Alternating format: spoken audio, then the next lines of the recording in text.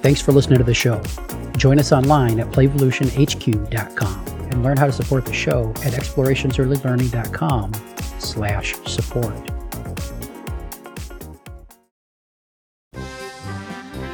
Grab your highlighters. Can't find them? They're probably right there in your pocket protector. It's time for that Early Childhood Nerd podcast. Let's get nerdy. Here's Heather.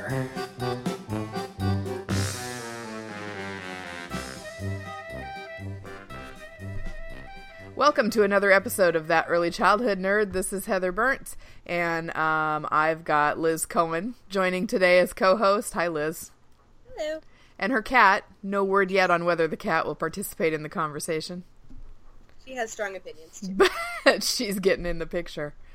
Okay, so Liz, tell people what you want them to know about you. And then we'll guess whether it's true. Oh. We should do 2 truths and a lie with co-hosts. Are we starting now? Because I can do 2 truths and a lie. No, go ahead. You do your thing. I'm a primary caregiver at Old Firehouse School now. Woohoo! And, I just moved, and I've been in ECE for 7 years. And I just finished doing family childcare. Uh-huh. So what does primary caregiver mean? I mean, I know what it means in my context, but what does it mean as a job title? So I loop with the kids. So I'm starting with them now at 3, and I'll be with them until they go to kindergarten. Oh, cool. I love that they're doing that with older kids. I mean, people, not everyone, but a lot of people have been doing that with infants and toddlers for a while. But I know when I was a center director, I was trying to move things in the direction of having primary care and continuity with the older ones, too. Because why don't they deserve as good as what the little ones are getting? Okay, well, that's cool. So the quote that we're going to talk about is from a book called Social and Emotional Development, Connecting Science and Practice in Early Childhood Settings. I didn't write down the author, but you could Google the title, and I bet the author shows up.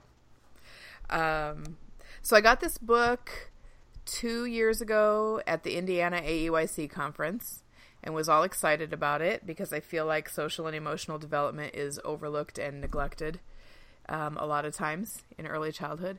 But as I think back, I gave the book away, and this quote's the only thing I remember about it, so it must not have filled the void I thought it was going to fill. But I've been waiting since then for someone to say, yes, I feel strongly about that quote too, and Liz did that. So let me get the quote, and then we'll jump in. So the full quote is, she had been taught that this kind of music and movement activity was good for children, although she didn't really know why.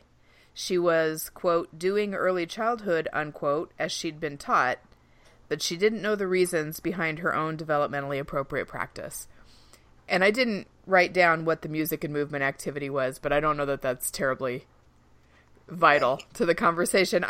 What really struck me was just the idea of doing early childhood as you've been taught. As if doing early childhood was something special. But why did this? So when I sent this out to my co-host email group, and sent several quotes, Liz, I think your reaction was, I'm going to be reflecting so hard on that one, whether we recorded about it or not. So you won the lottery for this quote. Why did this one hit you? So the first part was, I'm still in school and I'm learning some things in some of my classes that are just going so counter to research and counter to things that are related but not in the exact same bit of academics, so that the person teaching this class just does not care.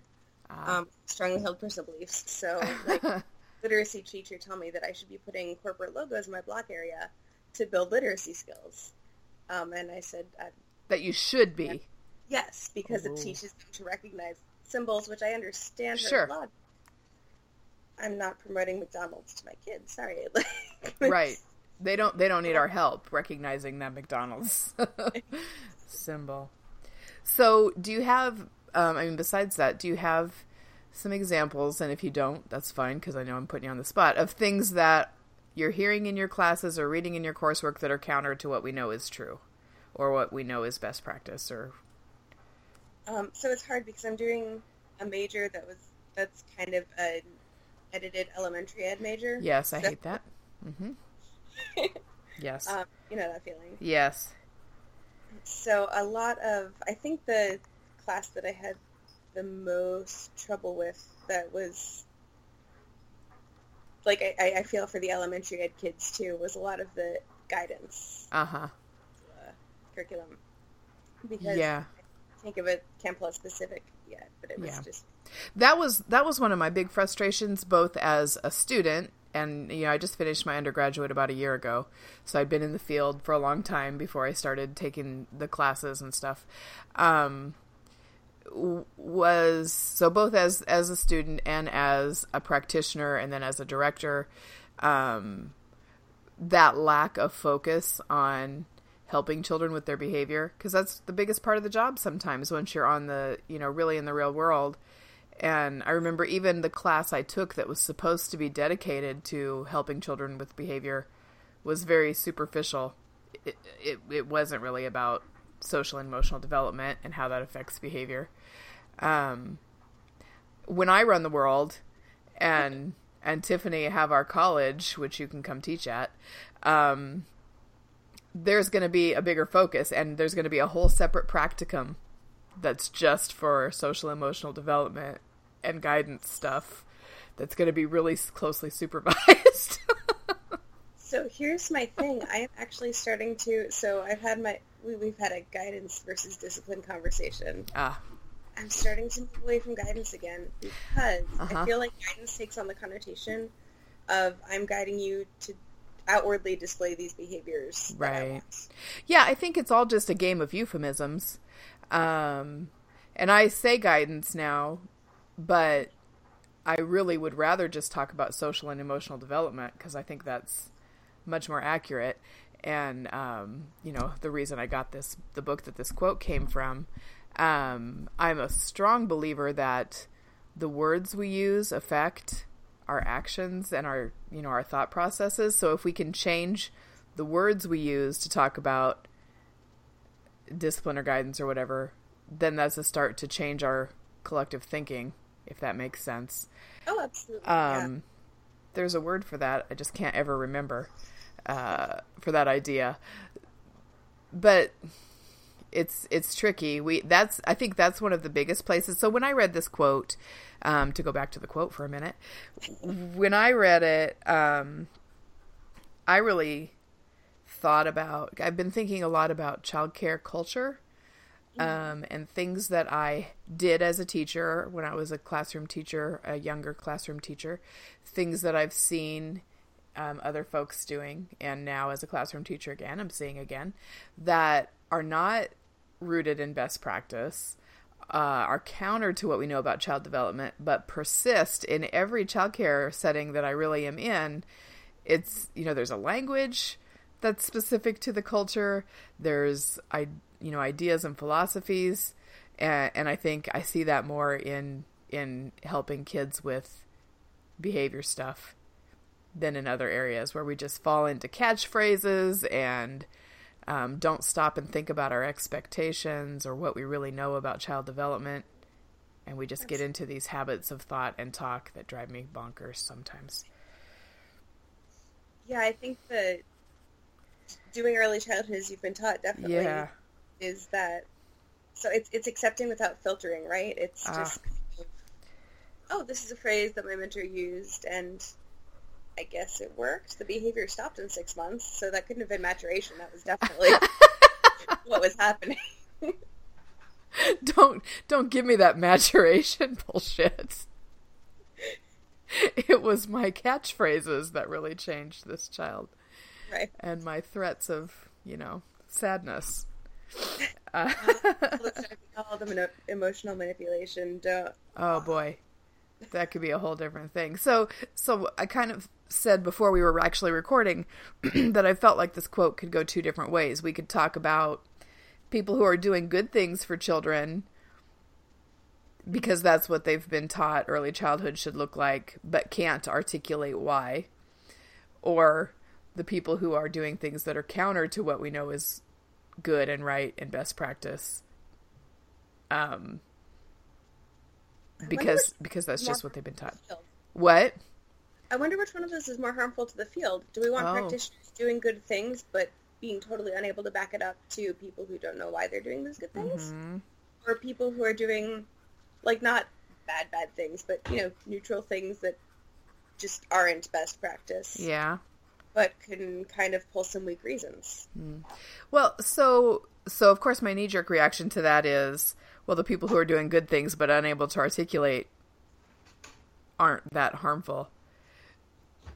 So, but I think children, but harmful to the appearance of the profession as a whole. I yeah. think is where I'm going from. But yeah. I mean, I'm inclined to agree with you, but it just kind of, I think there could be some versions of arguments made either way. Yeah, I think though in that case with the people who are doing what's right, and I'll put it in quotes in my mind and for the listeners, but we know it's right.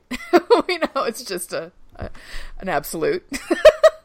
But can't articulate why, are not going to be able to adapt and be flexible and follow the child as effectively. Right. So they're still sort of vulnerable mm-hmm. to the same kind of risks for falling into bad practice as the other side of the coin would be. It's so frustrating to me. I mean, when I looked at this quote, I wasn't necessarily thinking about teacher prep kind of stuff, the early classroom, early childhood coursework or whatever. But it's frustrating to me that the coursework that I see people in the field taking right now and the stuff that I took, I probably should be careful about what I say since I'm waiting for approval on a scholarship for my master's early childhood. I should maybe be more supportive of post-secondary. Anyway, it's really like 15 years behind.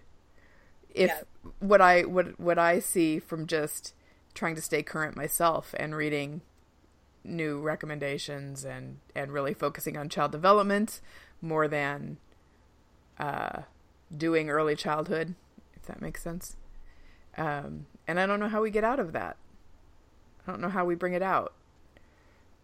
Yeah, I mean, solve the problem. People who are actually in the field teaching early childhood courses, but I mean, we do have some of those certainly, mm-hmm. but a lot of people for whom work experience might trump academic work, and again, I go to Heather and Tiffany College, so I forgot what we were going to call it.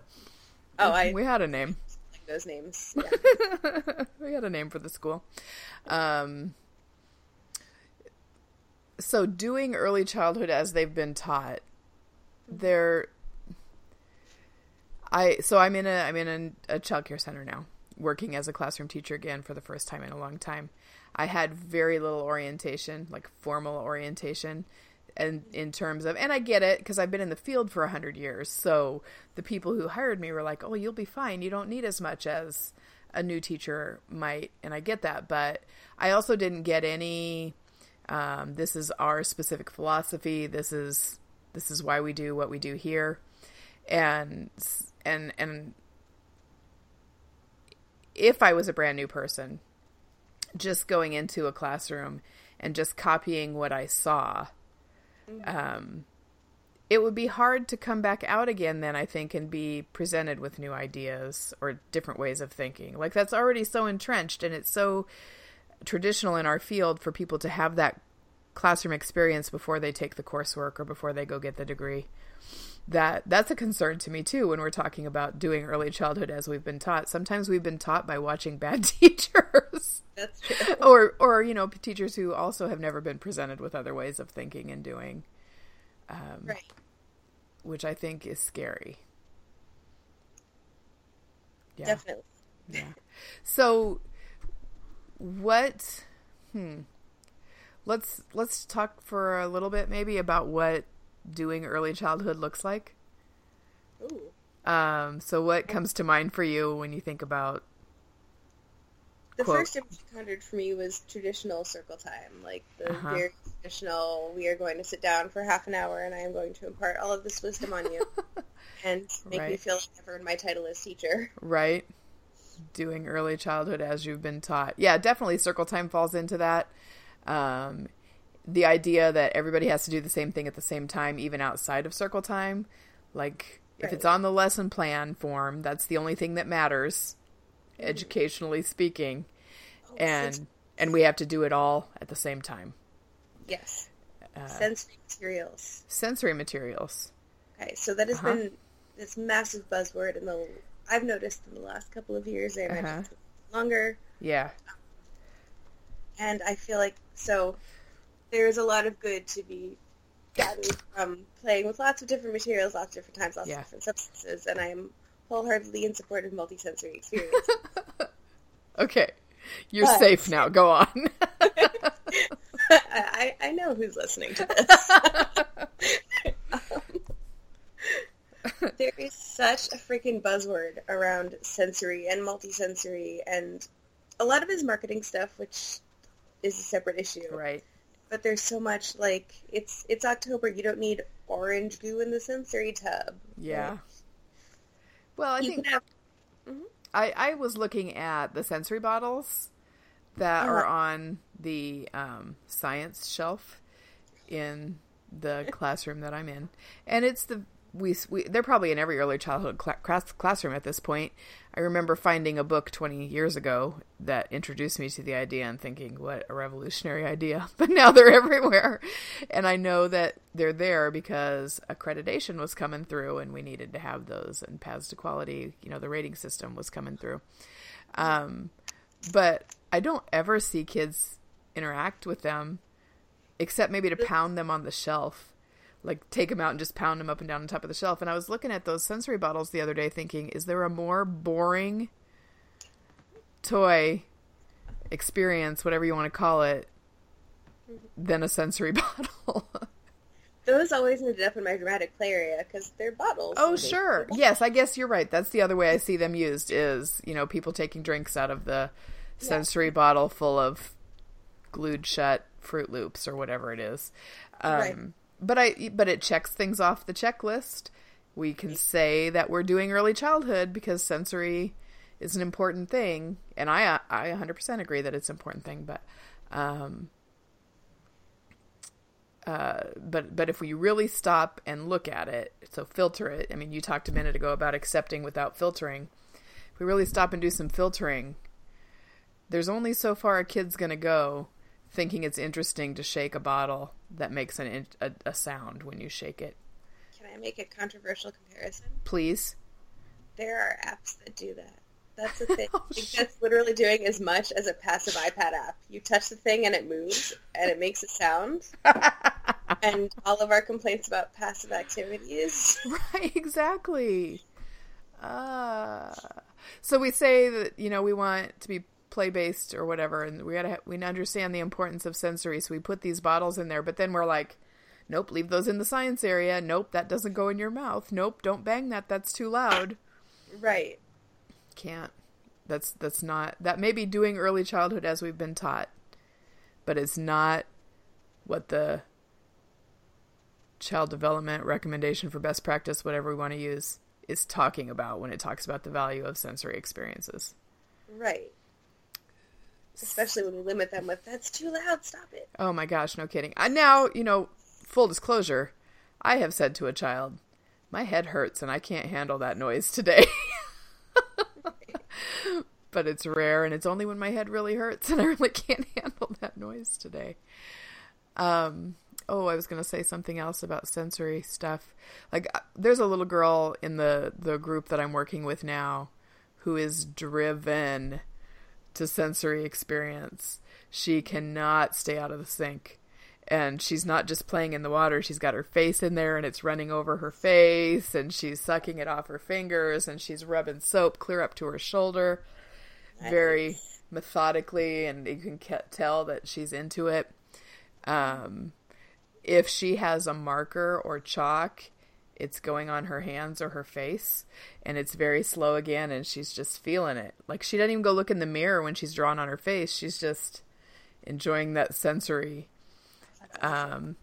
She was, given the opportunity to do a paint project the other day, which was really just a cookie cutter print and do your 3 prints and move on. And she was destroyed emotionally because she couldn't keep playing with the paint. And in an observation I did, the teacher was, okay, you're finished now, go play. The kid is very clearly not finished. Yeah. Well, and I look at her, it's annoying when she plays in the sink because water is everywhere and her clothes are soaked. But if she sees you coming and she thinks you're going to stop her, instead of running away, she just gets as much in as she can and she starts furiously splashing and watching you.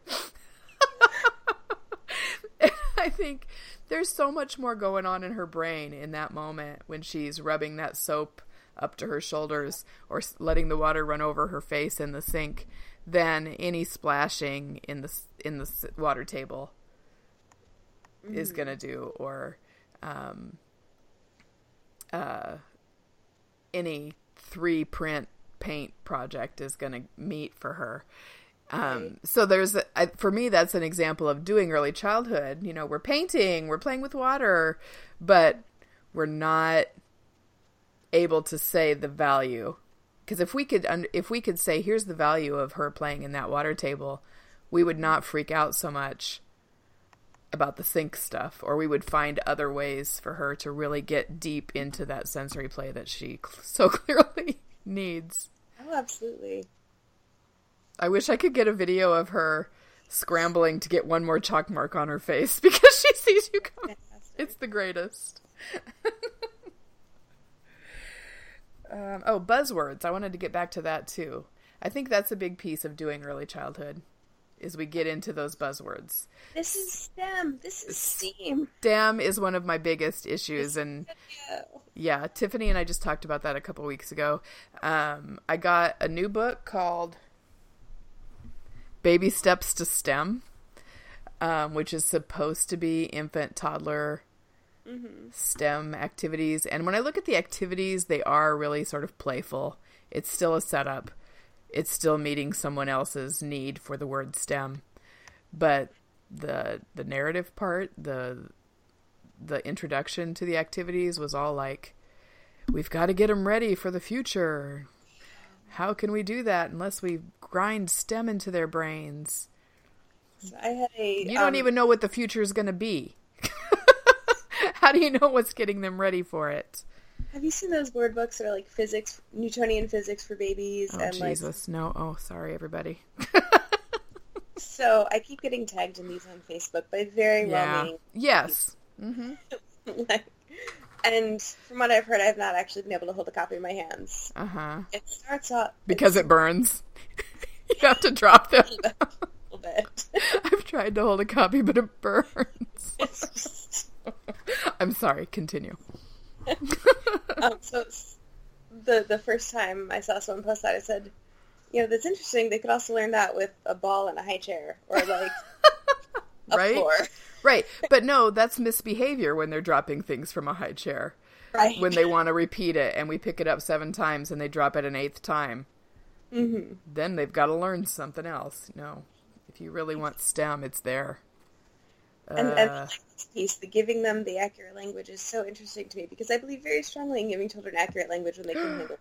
Oh my God, yes. If you have the understanding that things fall towards the earth, you're eventually going to learn the word gravity. Right. If I'm saying it and you are thoroughly opposed to it, I'm not going to know that is gravity. Right, right. Well, and so when I do, when I teach knitting classes, because I teach knitting classes, one of the things that people say a lot when they come to a beginning class is, I tried to watch a YouTube video or I tried to look at a book and it wasn't helpful at all. But once they've seen it and practiced it and done it a little bit with me, then they can go and watch those videos and look at those books and it makes more sense. And I always say that's because before you didn't have a mental shelf to put that information on. But once they've seen it and had some time to practice, that shelf is there and then the information has a place to go. And I think it's the same thing with what you're talking about with gravity. Well, yeah, we can use the word gravity, but it's an abstract concept, and we know that kids this age are not ready all the time for abstract concepts till 7 or 10 or something like that, really. Yeah. Well, but if they have that experience and we hook that word on after they've started to have some of that experience, then that's much more effective than today we're going to read a book about gravity. Can you say gravity?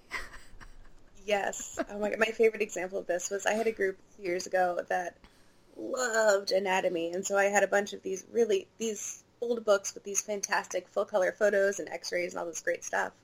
But they always wanted me to read the books. I'd usually simplify it, but there was one line that was, bone marrow makes blood cells. It does, but you guys don't care about that. But I was reading one because I wanted the whole thing, and I think it was just a stall tactic to get more time to look at the pictures. But I had a young toddler at the time who was very verbal. Bone marrow makes blood cells. Bone marrow makes blood cells. My 2-year-old's ready for med school. This is, exactly, totally. yeah. They start repeating those words, and we attribute knowledge that isn't really constructed yet. Right, exactly. And I think that fits perfectly into this idea of doing early childhood. We talk about modeling a rich vocabulary and using a rich vocabulary, but that's just in how we're talking. That's like in our self-talk or our broadcasting of what they're doing, and but it's not drilling new words into them. Or I also have, it's a real pet peeve for me that we attribute superior knowledge to the people with the language skills first to repeat those words. Oh, absolutely. Because there are kids who have much deeper cognitive development, but maybe don't have, that I see every day, that maybe don't have the words that little very verbal kid has already. You know, and I'm a mom of 2 kids who had a lot of pretty early verbal skills. So, you know, there's a part of me that's like, no, let's hang on to that glory of the early verbal. But no, I know what it is. It's one area that is a little bit ahead of the other areas. My favorite is actually with the toddler group is the kids who are really advanced socially, but everyone sees it as manipulation. Oh yeah, such a keen grasp of what makes other people do things. Oh, the kid's such a brat. No, that kid is really smart. Right. It's cause and effect that they've figured out. Which is a good thing. Any kind of, I question any kind of negative attribution like that to development, because to me that says you don't really understand what's going on with development. That's very much the culture of childcare, but also just our culture, that we don't trust children. We don't give them credit for being competent. We see them as challenges to our authority. Definitely. Rather than just seeing that there's magic unfolding in front of us as they develop and grow. Sometimes it is hard to see the magic unfolding in front of you. 100%. Yeah. Oh, yeah. Yeah, I agree with that. But I think that's where we rise up as professionals and get on top of that instead of like, oh, this kid. I just don't want to pretend that I'm some sort of, magical practitioner who doesn't also have buttons to be pushed. Oh my gosh, yeah. So let's confess our buttons a little bit here so we can be real to the listeners. Because mine is, and I hate to say this, bossy little girls. Oh, yeah. But I know that that's a skill I want them to have eventually, that ability to assert themselves. But my God, I've got a little girl right now who wants to jump in and be teacher. And I always have a negative, like, oh my God, just shut up reaction. Yeah. And I think, so yeah, that's definitely, that doesn't mean that we're terrible people. It's what we do after that reaction that sets us aside as professionals. Yeah, I have trouble with the I want tantrums when it's something like, I've said no for perfectly logical, I would say this to this under different circumstances. This is what I can't say yes to. But I couldn't give you 100% of it, now you're on the floor, and I need to collect myself as the adult. Right, yeah. Yeah. And reassure you that you're not ready for these reasons right now. Your prefrontal cortex is gone. You are entirely amygdala. All I can do is show you right now. Yeah. There's a little boy in one of the other classes where I'm working who sucks his thumb. He's 2, but he still sucks his thumb, and I don't care. But clearly what's being modeled by other adults is that that's a problem. So one of the little 2-year-olds who's in my group will follow him around on the playground and pull his thumb out of his mouth and tell him no. Oh. And I know he's just doing what he has seen, but there's a moment in my brain that I'm like, how dare you? Yeah. And I find myself saying ridiculous things like, you just take care of you, and I'll take care of this over here. She's 2. Yes. Yeah. It's nothing to her to tell her to take care of herself. The thing that actually drew me, so in the classroom I did not Mm-hmm. have knowledge of respectful caregiving. Uh-huh. And I started off infant toddler. Mm-hmm. I saw a kid sniff the air and start pulling the backs of people's hands. Yeah. Maybe this is not a thing I should be modeling, but it's Yeah. just... Well, and that's another during early childhood as you've been taught. We assembly line through diapers, Yeah. and we walk around smelling and looking in kids' pants and making big announcements to the group that someone stinks. We would not stand for that as adults. If we were sitting in a room waiting for our staff meeting to start and our boss walked in and started smelling all our armpits to see who stunk, Oh, yeah. we would be outraged. Absolutely. But it's you a don't even perfectly do acceptable close friends. aspect of early childhood. What? Right.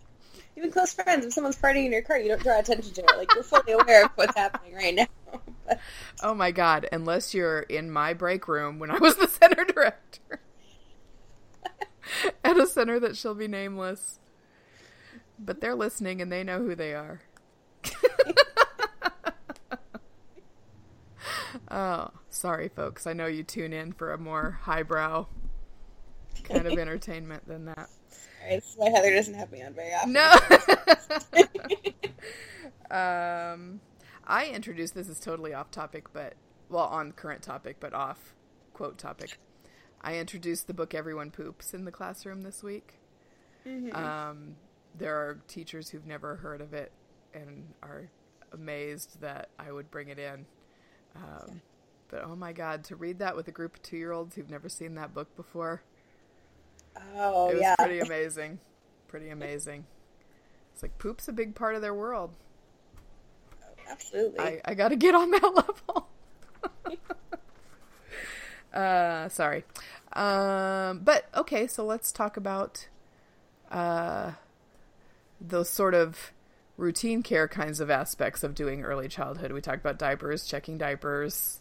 Family diapers. That everyone sits down at once for meals and don't get up until everyone's... Yeah, so why we do that? Because what? We were raised that way? I wasn't, but I still fall into that sometimes. So I struggle with that. Yeah. Because on one hand, yay, community building. On the other hand, if someone's an unwilling participant, is it really community building? Yeah, right. But if we never... Well, so this is just the counter argument further down that line. If we never introduce the idea of staying with the community... Right. Is it a But- problem? I don't know that that goes to that exact level, though. Mm-hmm. I mean, there are other ways to stay with the community that are not just sitting at the table for, 20 minutes, 30 minutes, whatever we decide is a meal. Right. And what's happening at that table while we think we're building community? Like, are we really just having social mealtime conversation? Or are we grilling about food groups and colors and manners? Right. And, yeah, and you are having, exactly. When you are having those real conversations, kids will stay at the table. Yeah. Yeah. Fantastic conversation with my kids the other day about, are we sitting in a circle? The table's a circle, but our bodies aren't really a circle. There are 5 points, and it's not round. Like, 3 of the kids were done eating, but they just kept reasoning it out because we weren't sure if we were sitting in a circle or not. Yeah. Yeah. My little table at lunchtime has been having the same almost verbatim conversation about the fire drill we had a month ago. Yeah. Every day. And as long as that conversation's going, they're fine. But as soon as they're checked out of the conversation, then they're up. You're right. But they're 2. That's a little bit different than older kids. But I was just having a conversation again with somebody this week about circle time and group time and staying sitting and should they be required to stay sitting with the group. And community is always the idea that comes up. But has community become a buzzword then? Are we? The rise of the Reggio buzzword community has definitely stepped forward. The rise of the Reggio buzzword community. That's beautiful. I mean, it's in there though. Yeah. And yeah. With good intentions, with great intentions. Right. I mean, I read everything that comes out. There's so much good in the actual Reggio approach, and then there's the way American centers do Reggio as they've been taught. Yeah. Sorry, I was writing Rise of the Reggio buzzword community, so I would remember it. I'm going to steal it from you. Oh. No, I'll cite you. I'll totally cite you. Yeah, well, everyone who's listening has probably heard me preaching about the Americanization of Reggio before, so I don't know that we need to go down that road, but we're back to buzzwords again, and I think that's such a big part of doing early childhood is what's the trend, what's the buzzword, what are people marketing right now, what's the hot topic at this year's conference, without necessarily thinking about what does it really mean, is it really that important, should I really be changing anything, or is it going to just roll down the road and I can continue doing things my way. So, go ahead. I mean, speaking of community, I think so much of it is how people want to identify, though. Like, if you go to conferences, there are little splinter groups of the academic preschools that will only stay within their bubble, and the play-based people who only stay within their bubble, and the workshops that say they're play-based but are not play-based. 20 minutes in. Yeah. I walked out of a lot of them last April. Yeah.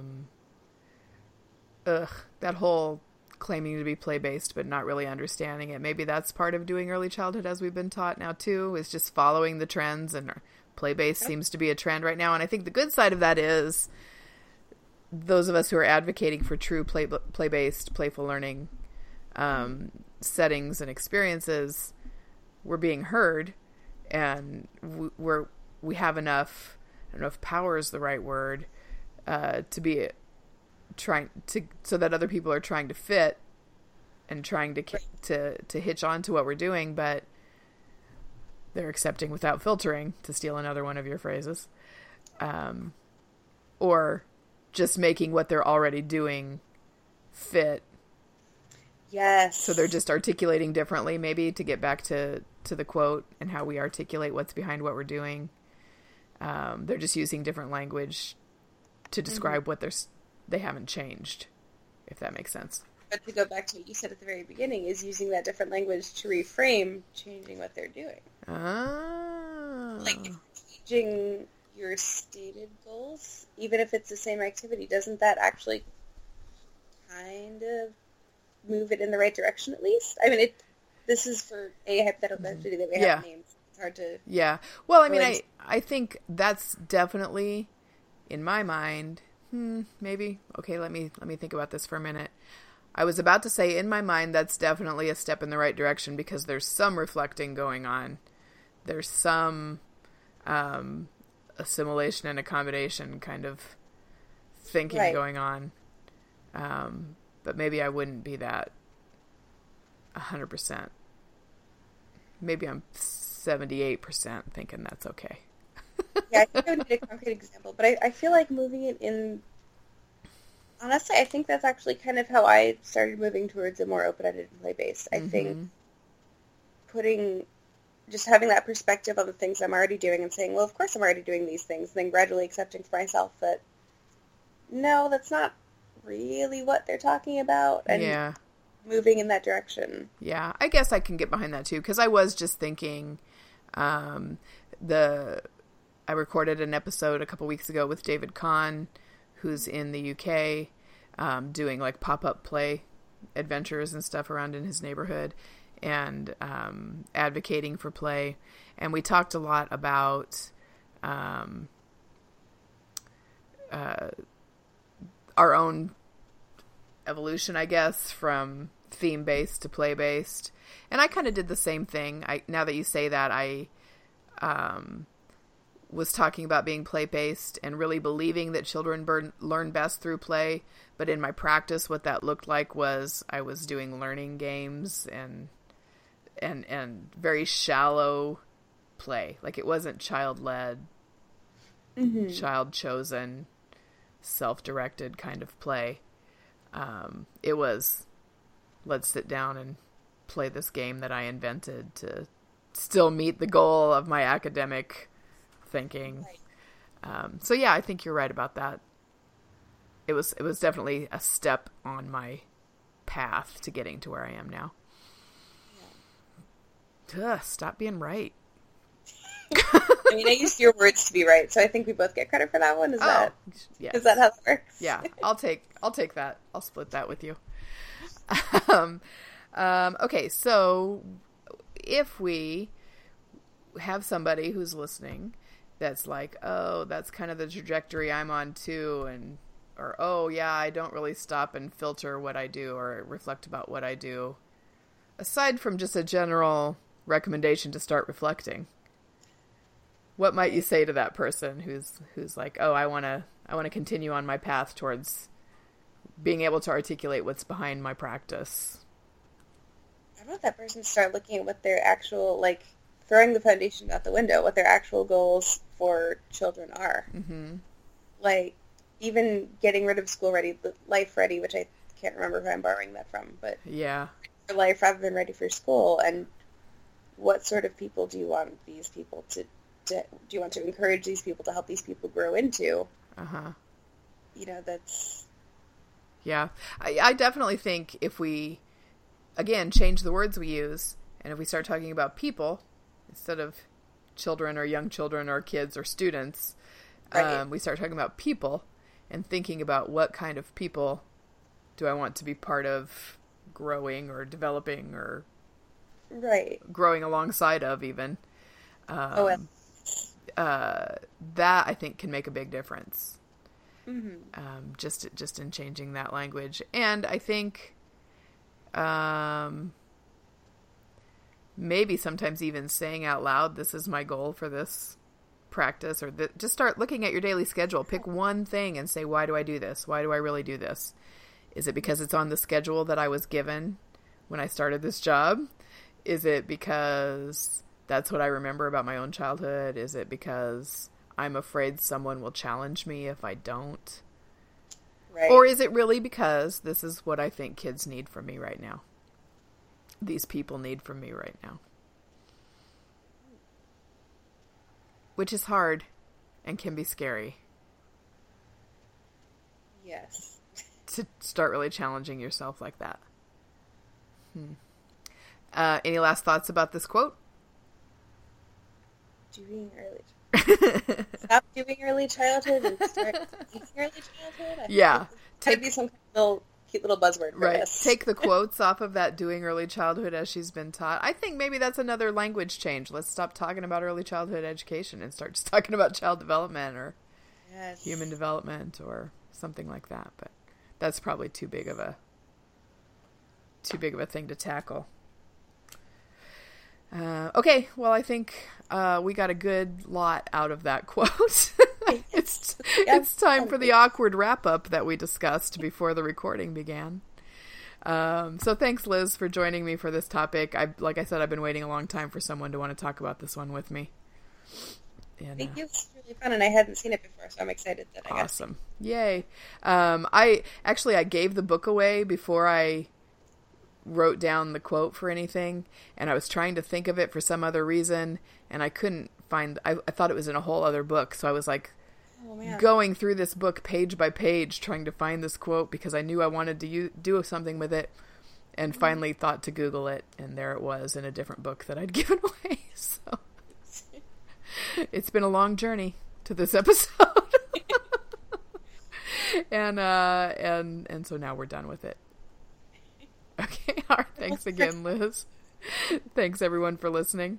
You guys, you can always just, as soon as I start winding down, skip to the end of the episode. You don't have to listen to the awkward wrap-up, but maybe it's my shtick now. Maybe that's why people listen.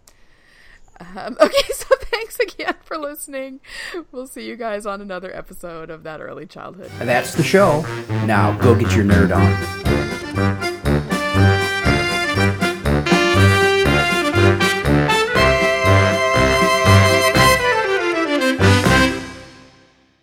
This has been an Explorations Early Learning Upstairs Studio production.